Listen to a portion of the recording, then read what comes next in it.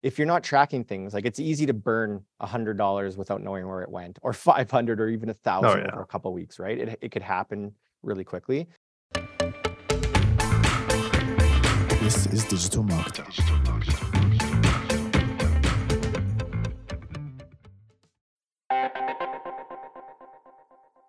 Hey everyone, this is Mark DeGrasse, the president of Digital Marketer, and this is the podcast that keeps you up to date on everything you need to know when it comes to digital marketing, from the platforms you need to be focused on to the kind of tactics and tools that are working today. Today, our guest is Scott Cunningham, one of our favorites, our e-commerce master, the head of our e-commerce certification, and also, which is the reason why he is so capable with what he does, he's the founder of Merchant Mastery and Socialite, producing $150 million in sales for Shopify stores last year. I was super impressed when you said last year, because I was like, oh, 150 million, that's really impressive. And then you're like, in 12 months. So welcome, Scott. Thanks so much, Mark. I got to say, you guys are one of my favorites too. So it's always good to be back here. Well, I think, you've contributed so much to the community, and, you really represent the values that we like here at Digital Marketer, which is providing people with the information they need to take action, but also making it narrow enough and simple enough where it's easy to adopt and, really get on track before you kind of get to the next level and customize everything. So I think you're an excellent representation of what we look to teach. I think you just nailed it on the head. Like with e-commerce, it could get really complicated really quick, like immediately. Right? There is literally an infinite amount of tactics and growth hacks that we could be trying that just distract us from the main goal. So I think that's the game. The game in e-commerce is simplifying it. So it sounds like I'm in the right place today. Oh, yeah. Well, and I think today, we're talking about kind of the basic misconceptions that people have about e-commerce, whether you have a lot of experience or you've never done anything. I think a lot of it leads from, I hate to say it, Shopify, where Shopify has these ads and GoDaddy has these ads and WooCommerce, WordPress has these ads, and they make, hey, just drag and drop your product in and boom, you're a millionaire. Like that's the way they make it look. Whereas we both know that there's so many things that go into it. So I figure we could kind of start with one of the biggest misconceptions, I think, which is the tool is what you need. There's some magic tool out there that's going to make you successful at e-commerce. So, what kind of questions do you usually get about, hey, what tool should I use or to make me successful? Yeah, I think that is a major misconception. We got to kind of bear it down to the basics. We're going to simplify things, right? I promise that we're going to do that today. So let's start doing that. Let's start simplifying it. Like you kind of scared me a little bit there. You're like, Shopify's telling you need to get on Shopify and start a business. Now, the first question I had when you said that, like, this is just a live example that came into my mind, is like, wait a minute, but like, what are we going to sell? Right. So that's kind of like the first question. It's not about getting on Shopify and quitting your day job. It's about like the most important ingredient in determining the fate of your store in the long run is if you're selling something that people actually get value from. The wild concept, right? Like, oh yeah, does it make money? Yeah. Does anybody want this thing? Does it make money? And that this is what we call kind of like proof of concept. And this is the question I always ask people. And I love meeting Shopify store owners who have first sold their product organically. Like they've went to a farmer's market, they've done a trade show, they did a pop-up, they went to a friend's house and sold live. They got on the phone with people. Like if you're able to sell your products organically, you're getting that immediate feedback from the customer. They're telling you, hey, this product kicked butt, I love it, can't live without it. Or they're telling you this wasn't for me, right? But as long as you have that initial validation, like you got 50 customers outside of your friends and family that loved the product, left you a review, bought a second time, that just tells me we're ready. We're in business now, right? Now we're in business. Now it's time to go call GoDaddy. Now it's time to go call Shopify and turn this into a real thing. Oh, I love that. It's so simple, but yeah, if you do have a product idea, you have something that you're like, oh, this will totally sell, like go ahead and make it and go ahead and start trying to sell it to people. And if you get the feedback that nobody wants this thing, then no tool is going to fix that problem. I don't want to jump too far into the future here, but imagine a scenario where you have a product that you didn't confirm that people like, right? And you're like, okay, cool. I'm going to build a website. I'm going to get the inventory. I'm going to go and like launch some ads, and then the ads don't work. Where's the problem, right? Like you're going to come to the conclusion that the ad platform was the problem, but we don't even know. Was it the ads, the website, or was it the worst case scenario? Nobody likes your product. Yes. Well, but then now you've just muddied the waters. So there's no way you're going to easily find out. And I think before, especially, because I kind of got started in the dawn of e-commerce. And back then it was just like, who could figure out how to sell online at all? Like that was the qualifier. And I think we never really moved past that, even though the tools have gone way easier, the process has gone way easier. And now we have the AI prospect where, hey, machine, build a website to sell this product. That's not going to be impossible. Like that's literally something that can happen. So what happens when anybody could sell any product because the technical aspects are automatic? It comes down to the product. It comes down to like the right product for the right customer segment too. Because like I was talking about this concept of proof of concept, a little bit of meta examples here for you here. But like when it comes to proof of concept, you could have the best product in the world for someone, right? So like you validated that some segment loves it. They get so much value, they're using it. But then you go and build your marketing campaign. And now it's a different story because you could have that product and you could position it to the wrong customer segment with the wrong messaging and the wrong offer, and it could fall completely flat, right? So it's really about the right product and really knowing who that product is for. Yeah. So basically 95% of your issues are product, and then 5% are the tools that are used to sell the product.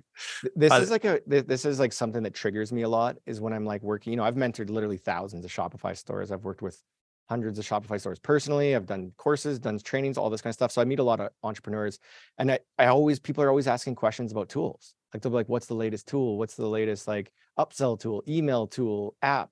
And I'm like, that's going to be an important thing when you understand the objective of what that tool is going to solve, right? So it's like, yeah, you want to know the latest app, but is your business equipped to even utilize it in the best way possible? So I would more so think about it like, what KPI am I trying to fix and what tool is the best to help me fix that? Yes. But no matter what, like that's more advanced than is necessary if you're just getting started. Like, don't worry about how do I optimize? It's like you're not even at the beginning. Like, where are you trying to optimize? You have no data. If you're just getting started, just ignore everything I just said and focus on the main things here. We don't need any tools yet.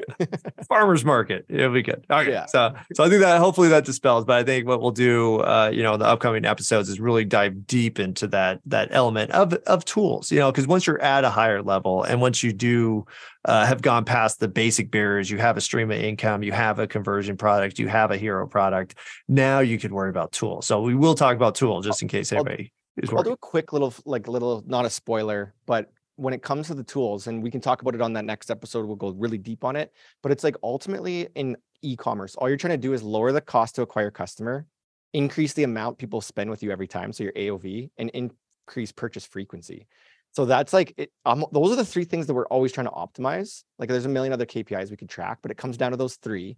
And then I would ask myself, like, if I'm using a tool, does it help me fix one of those three things? If it doesn't, it's a distraction. Love that kind of operational principle-based application. Totally. Search. Acquisition. There you go. We'll come up with a name for it. But I love that. So the tools do matter. They just don't matter as much as you think they do initially until they can help you scale. The great problem is they're fun. They're fun to play with, right? Like they're fun to set up.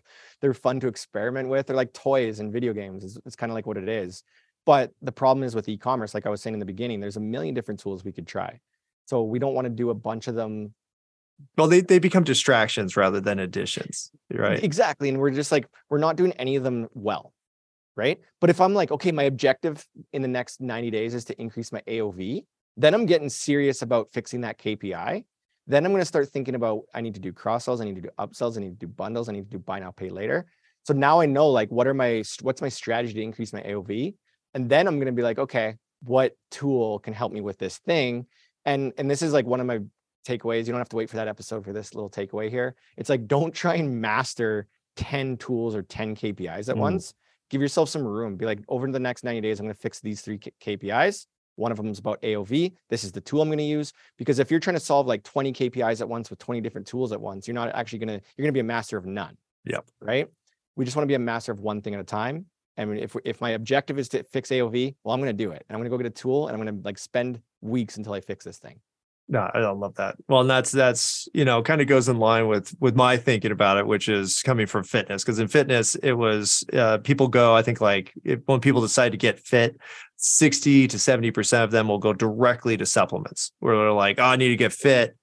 Time to buy protein powder and pre-workout and fat burner and all these different things." You're like, no, you're not even close to having that stuff take any effect because you don't have you don't have the diet in check, you don't have the workouts in check, you don't have anything, and you're using the thing that'll help an additional 5%, but you're missing the 95%. So I think we'll help people come up with the process for evaluating, adding, and actually building up the skills you need to even understand how to use these tools and what they do. So yeah, I like that analogy. It's like you're learning to crawl. We're not going to go compete in a 100-meter race tomorrow, so you don't need all that advanced stuff yet. It's not going to help. It's like, well, swimming too. I was like, everybody used to shave their legs in high school for swimming because it takes off like a 10th of a second. And you're like, dude, your time is like, you're so far. It's not going to help you. To cut off 10 seconds off your lap. 10 seconds. We can see off 10 seconds if we improve your form. The shaving your legs isn't going to help. Anyways. Hey everyone, I want to quickly interrupt the podcast for a special announcement. If you're listening to this podcast because you want to become a better marketer, then I want to share with you what I believe to be the most comprehensive digital marketing program on the market today. It's called the Digital Marketing Mastery Certification. You'll learn to leverage the tools and channels to predictably and profitably drive awareness, leads, sales, and referrals. Everything you need to know to become a true master of digital marketing. We'll take an in-depth look at the core digital marketing competencies, including content, email, social media, community, digital advertising, data and optimization, and more. After earning your digital marketing strategist certificate, you'll have the tools to effectively reach your target audience through a full scope marketing strategy. Get started today at digitalmarketer.com/strategy-cert.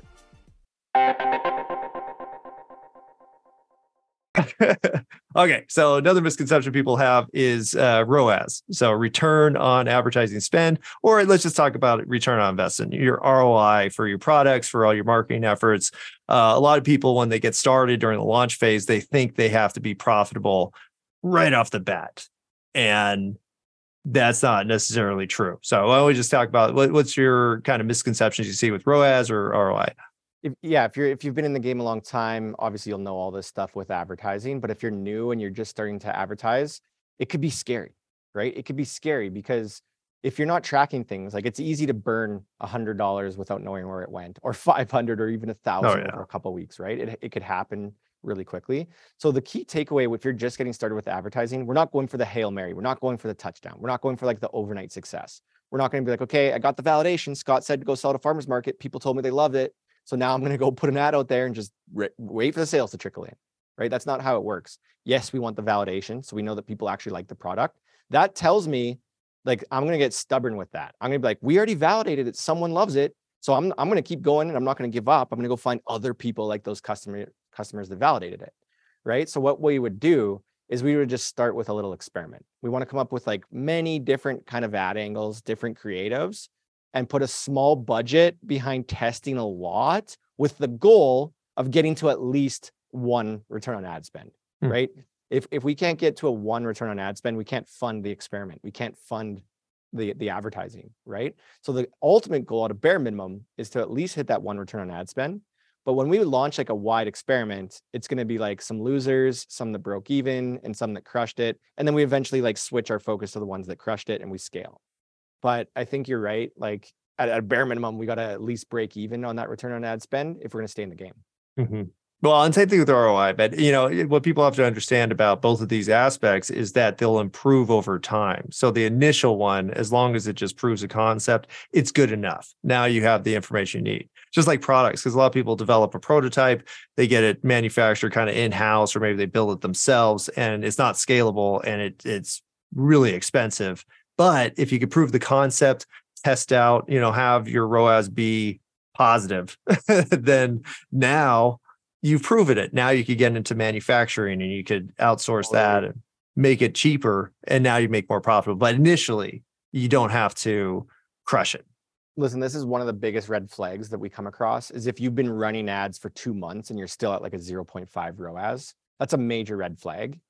But if you're at a 1, hey, it's just what you said. We can validate that we could sell on Facebook with ads, right? And that's a really good sign to me. If you have a 1, that tells me that we were able to find a customer with whatever ad we put out there, and we could probably do better, right? But if it's lower than 1 and we're just like sinking our spend and sinking all of our cash flow, that's a big red flag. No, and I think that's good. But that's the positive thing, because I had one company I work with, and we were positive. I think we were like 1.5, and I was like, we're doing good. Like, this is awesome. We're making money. And they're like, well, it should be 2. Like, how we don't have any data now. It could get to 2, but we proved that it works. So let's go ahead and add money to it. And then in some cases they cut their entire budget. We're like, it's not profitable enough. And I'm like, what? I don't want to go down too far of a rabbit hole. So you got to be that fox that comes out there and gets me if I get too deep here. But like, in this day and age, we can't depend on being profitable on customer acquisition. So like ROAS isn't everything. I have a shirt that says "Kiss My ROAS." Not wearing it today. But if you're listening and you want one, hit me up. I'll get you one. Right? Kiss my ROAS, because that's one piece of the equation, right? It's really about the lifetime value of the customer. So it's not just about like selling once and being profitable on our ROAS. It's about like, hey, how quickly can we repeat sell to customers and increase that purchase frequency? So I think that ROAS is important. Like, hey, that 1.5 you just told me about, I was like, hey, that sounds great. Let's do some more testing. Let's get that up to 2 and let's scale that thing. Exactly. Well, and I think that's where, in the episode, when we talk about ROAS, we incorporate that lifetime value, because that's the real ROAS. And it's not an individual campaign or an individual product or whatever, or an individual promo. It's what did it lead to the greater picture? Because that's what's really profitable, especially we'll dive into this in that episode for sure. Here's another sneak peek. I'll do a little sneak peek after every point we touch on. Give me too much info. It's like, and one of the things we're looking for, it's like, ultimately you want to know your acquisition cost, right? So what is the cost to acquire a customer? That's like all of your marketing and sales expenses divided by the number of customers in any given period of time, right? And what you're ultimately looking for to really know if you can scale is you want that like 3-to-1 ratio of lifetime value to CAC. So it's like CLV to CAC should be 3-to-1. If you're acquiring a customer for $50 and the lifetime value is 150, this is scale territory. So we'll get way deeper into that during that episode. But that's kind of like what we're looking for, is like not just the ROAS, but the actual customer acquisition cost that includes all your sales and marketing expenses versus the actual lifetime value. That's what we're really looking for when we're thinking scalability. But when it comes to ROAS 1.5, that is not a miserable situation. That's like good validation right there. Yeah, you took the first step, you proved it. Now you could do the real stuff. But totally. You did a good job. So I think that's what we want people to take from that, and tune in to that episode if you want to learn the big picture, which is what everybody goes to first. And it's like, no, you got to survive first, and then you could get to the fun part. It totally is that. It's just optimizing, spending time in the laboratory, getting out there, getting to know people, getting feedback, failing a little bit, getting back up, dusting yourself off. Right? Listening and learning. Listening. That's the key. Listening. Awesome. All right, so let's talk about the next misconception is channel chasing. Basically, when people decide like, oh, I tried Facebook and that didn't work, they don't get my product. So I went to YouTube ads, and you know what, video is not good for me. And so I went to short form video, TikTok. TikTok will be great. And that didn't work. Let me go to Pinterest. And so you have business owners who think that, it's not their messaging, it's not their product, it's just the wrong platform. And if they can find that right platform, everything will be solved. But what's reality? You're giving me a little PTSD right now, thinking about that, because there are a lot of channel chasers, right? A lot of people. This is one of the biggest misconceptions I hear from thousands of Shopify store owners that I've worked with over the years. Is like you said, they're like, Facebook's no longer working, so I tried Google and TikTok, and I just keep chasing these channels, thinking that's going to fix it, but it's not going to fix the problem. The real thing that is going to fix your acquisition problem and your sales problem is your positioning. I know this is like a big buzzy word that a lot of marketers will most know. People, well, they say it, but they don't know it. Again, most people wouldn't know it, and maybe some marketers know it, right? But it's literally just the way that you're presenting your products to your customers on all your platforms. That's what I mean about positioning. Like, where's your place in the market? How is your product better than competitors? How are we going to make our customers' life better than anyone else could, right? That's kind of your positioning.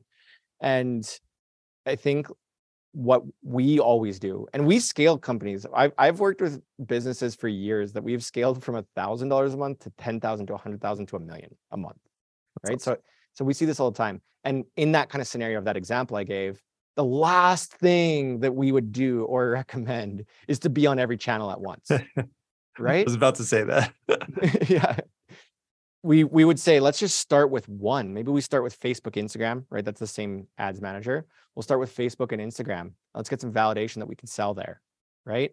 So if we can't get that 1-2 ROAS, we just got to keep working on the messaging, the positioning. We got to work on the ad angles. We got to work on the creative. We got to work on the headlines and the subject lines and all these kinds of things, right? And then what happens is you start to validate, oh, that positioning, every time I put that hook in this message, every time I use that creative, it always crushes it. I always get a 3% click-through rate. I always get a 2 ROAS.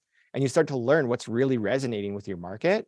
And then you can kind of like go all in on that. And once you have that position in that channel that worked, it's so much easier getting a second channel to work when one was already working. Really hard to get a second channel working when the first one wasn't. Really easy to get a second one working when the first one was.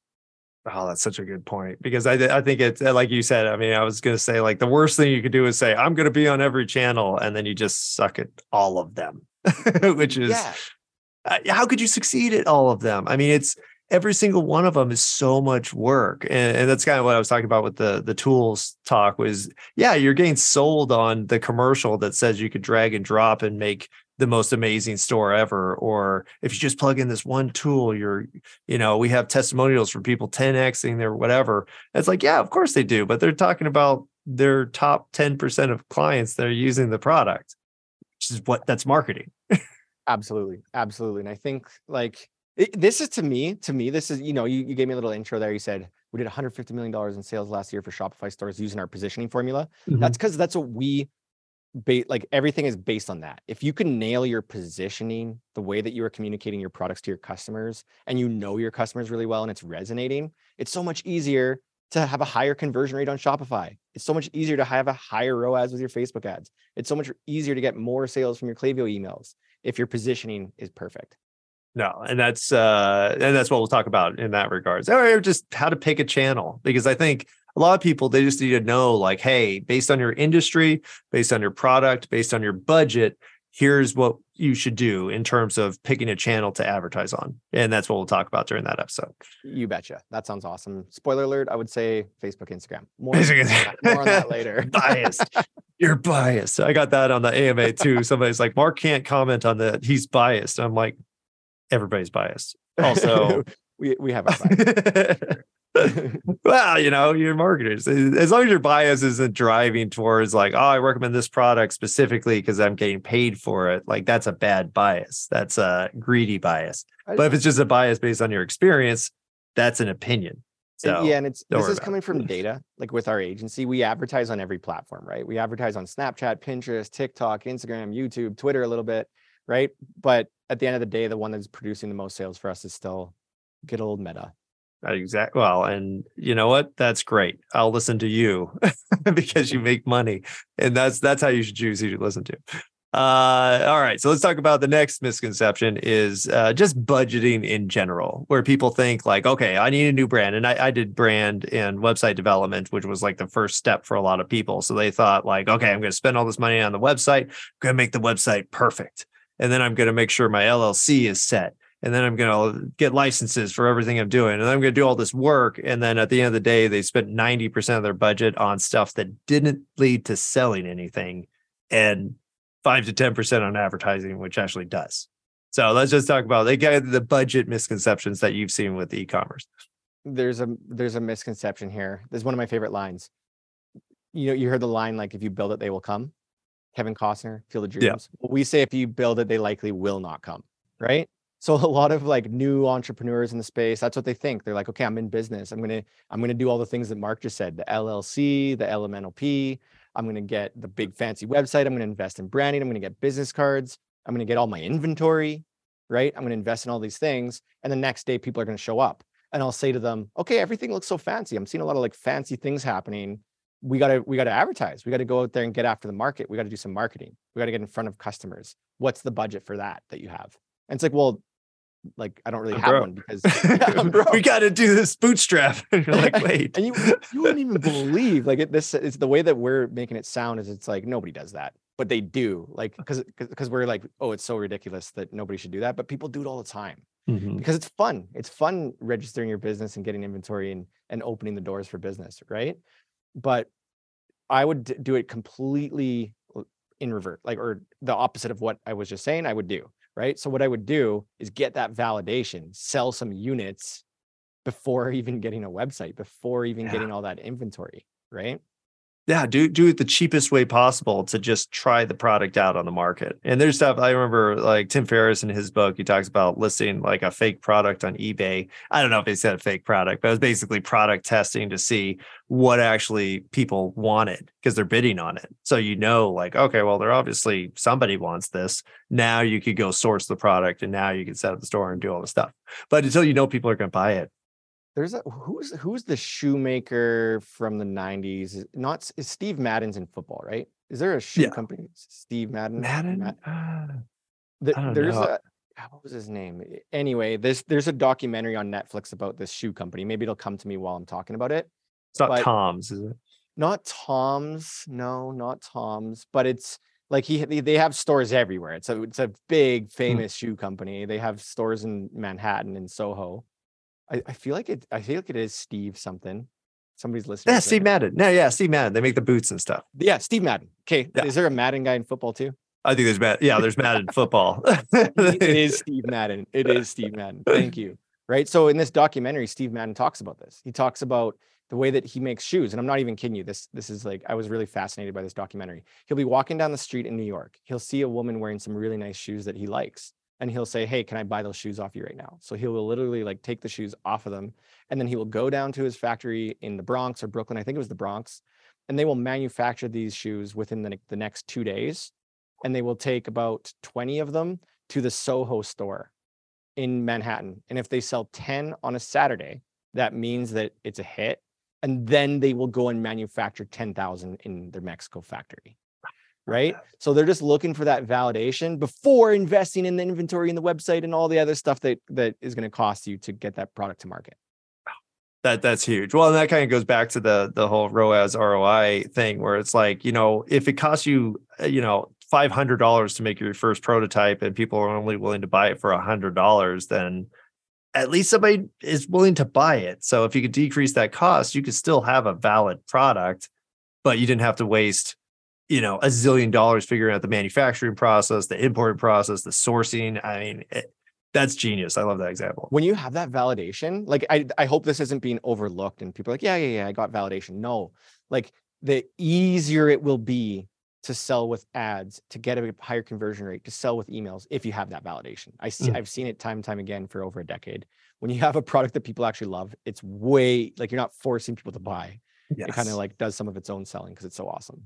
Yeah, well, and you want to sell products that people already want, because of course we could all invent stuff and be like, oh, well, this is 50 times better way to do this one thing if you use this one tool, and nobody knows it exists. And even if it is genius, since nobody knows it exists and the entire concept is new, you have an uphill battle, and you're probably not going to make money for a long time just because you're going to have to establish it as the thing for this problem.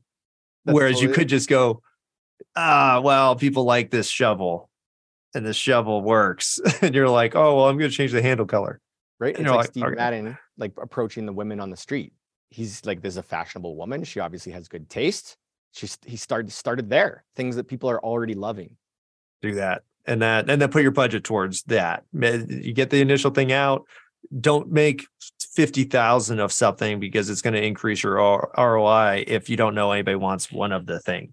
Like, so I hear this too many times, and like I empathize with anybody who's listening to this, who's in this scenario. So they'll call me up and they'll say, Scott, like a Shopify store owner will call me, Scott, I have 10,000 units in my basement that I need to get rid of. Like, okay, well, have you sold any? That's like the first kind of question. Yeah. Why did you do 10,000? Yeah, and it's because I get it. You save in bulk and all these good reasons and all these kinds of things. But like, I would rather start with a very small sample size, move 50 to 100 units organically, get that feedback, and then start building the business side of it, right?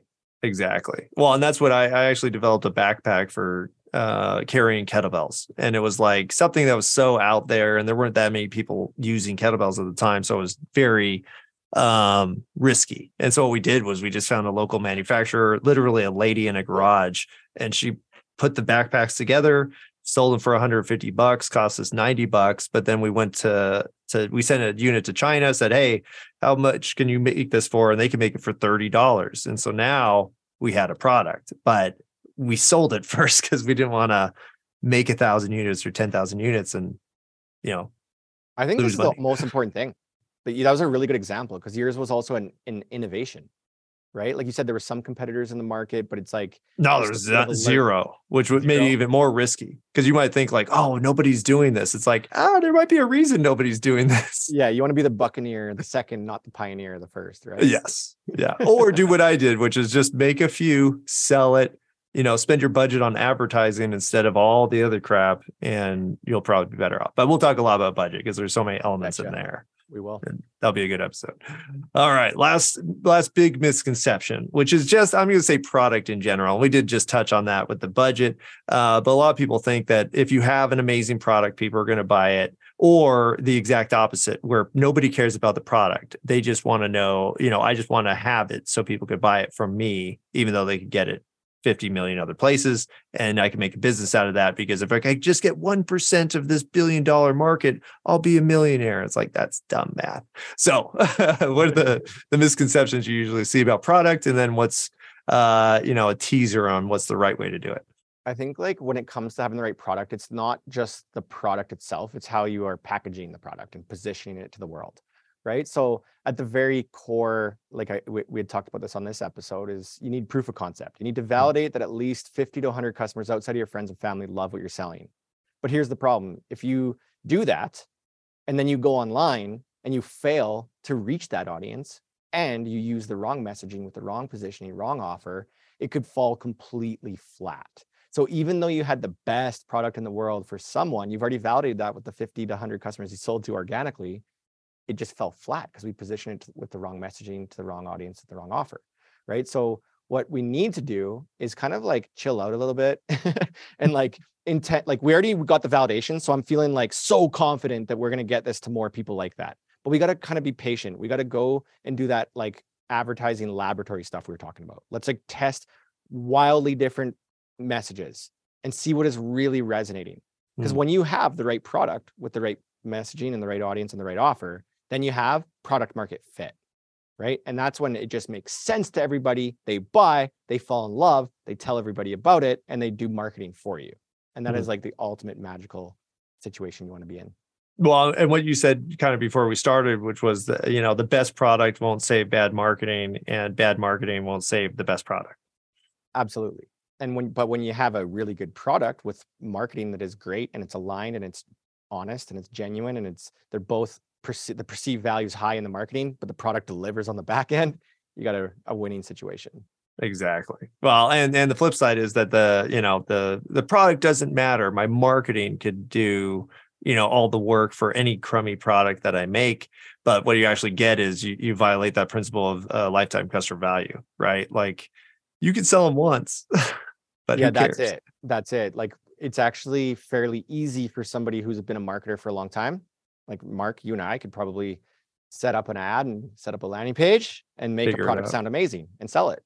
Right. And then, yeah, it's like, that's only the first step in the equation, right? Buying is only the first step. Then they need to experience it. And the love needs to be really high. Like when they get that product in their hand and they love it, then it's like, okay, the marketing wasn't a hoax. It was like, this is real. Right. And that's going to lead to more people buying a second, third time more quickly if the value is there. Exactly. And the customer avatar is there, and the positioning of the website's there, and the marketing is there, and all these other aspects. That's what makes a product. But I love what you say about you have to love the product too, because a lot of people, I think it's just a cliche now, like you have to love what you do, and people think that means that you have to do something you enjoy all the time, versus no, you have to love the process of what you're doing, and you have to love the delivery of the product that you're making happen and your customers. And that's what you need to love, because if you don't love that process, you're never gonna, succeed. Or you might succeed, but you're never going to succeed to the level of somebody who actually likes their product. No one's gonna love your product more than you. That's a thing I often That's a say, great one. right? Because it's like, yes, and it's just adding to exactly what you were saying. no one's going to love the product more than you. So if you're like, yeah, it's okay, no one's ever going to be like, that was the best product in the world. And like, I'm going to change your mind, founder who doesn't believe in it. Yeah. Right. But if you're like, I believe in it, I have conviction, then other people are going to be like, okay, I see where this is going, and they're going to rise to the occasion as well. Exactly. Well, so I think just having, I think product, the positioning, the selection, the marketing, the everything that goes behind it, the customer care, that's another thing that I think people are going to stop tolerating these days, which is crummy products that have planned obsolescence built in, so they break all the time. I remember my fridge growing up from my parents' house. They literally had it for, I want to say 30 years, the same fridge, kept on working, zero problems. And it was like magic. Now I can't buy a fridge that doesn't have the shelves break within the first couple months. Things are falling apart. The water thing doesn't work anymore. Same thing with like a washer or dryers. But I think that's all changing. I think that people are not going to tolerate crummy products that are built to break just because you could buy another one for $800. One, because that's not a sustainable practice. And I think we're all kind of coming around to the like, hey, maybe we shouldn't waste so much stuff all the time. And I like it matters. This word crummy. Yeah, that's my biggest takeaway so far. I like the word crummy products. Crummy products. We don't want crummy products. And you're absolutely right. Like there was a time not too long ago, maybe 5 to 7 years ago, where people were just like, hey, I'm nothing against drop shipping. If you're drop shipping, listening to this, nothing against drop shipping. But people will be like, I'm going to go do some drop shipping. I'm going to pick some crummy products from Alibaba, and I'm just going to try and turn that into a profitable business. But it leads to like a poor experience with the product, bad reviews, bad ship times, and all these kinds of things. And it's just a crummy experience for the customer, right? So I think you're absolutely right. I think in this day and age, the way it's trending, it's like high value marketing, but also like high value product, right? And you got to keep that customer. Yeah, exactly. It's going to lead to CLV, customer lifetime value. Yeah. Well, I think CLV is going to be, and that's kind of, a recurring theme that you're going to hear, from the series that we're doing with you, but also just in general, where I'm like, now CLV is going to be so much more important because everything's going to get really expensive to acquire new customers. And so you're not going to have, you might not even have the organic approach to marketing that we've been kind of living off of for the last 10, 15 years. There's a possibility that's not going to be available anymore. So what are you going to do? You're going to spend a bunch of money to acquire those customers through paid advertising. And then your whole job is going to be to keep those customers happy. And you're going to do that through better products and services. And it's all customer centric. All the fun stuff. It's just like, listen to that customer, find out what problem you can solve it in the best way that nobody else can. They're going to use it. They're going to fall in love, and they're going to stick around. Yep. Well, thank you for coming on the show, Scott. That was fantastic. And if you didn't notice, we were actually kind of teeing up the concepts that we're going to be talking about in the next 5 episodes that we have with you, which is going in depth on kind of the principles that you teach within the e-commerce cert, and then everything that you continue to learn from helping, businesses make $150 million a year. I'm so excited for the whole series. We're going to dive really deep. We're going to geek out a little bit more. This was a good intro conversation to everything. Love it. Well, if people want more info in the meantime, where could they learn more about you and what you do? Yeah, just hit me up. You can check out Merchant Mastery on Instagram or YouTube or TikTok. We do daily videos, e-commerce tips, and reach out, say hi. I want to hear how you're doing with your store. Awesome. Well, thank you so much, Scott. Really appreciate your time and your input, and looking forward to those other episodes, because I think, like I said, we touched on the basic elements, but there's just so much to it that we're not going to try to cover it in one episode. You betcha. Thanks for having me, Mark. We'll see you again really soon. All right. Thanks so much for listening. Be sure to hit that follow button so you get notified when all of our new episodes release. Please share this with that friend who's clueless about digital marketing. And don't forget to visit digitalmarketer.com, where you can access all of our courses, certifications, and training programs. Thanks again, everyone, and we'll see you next time. This is Digital Marketer.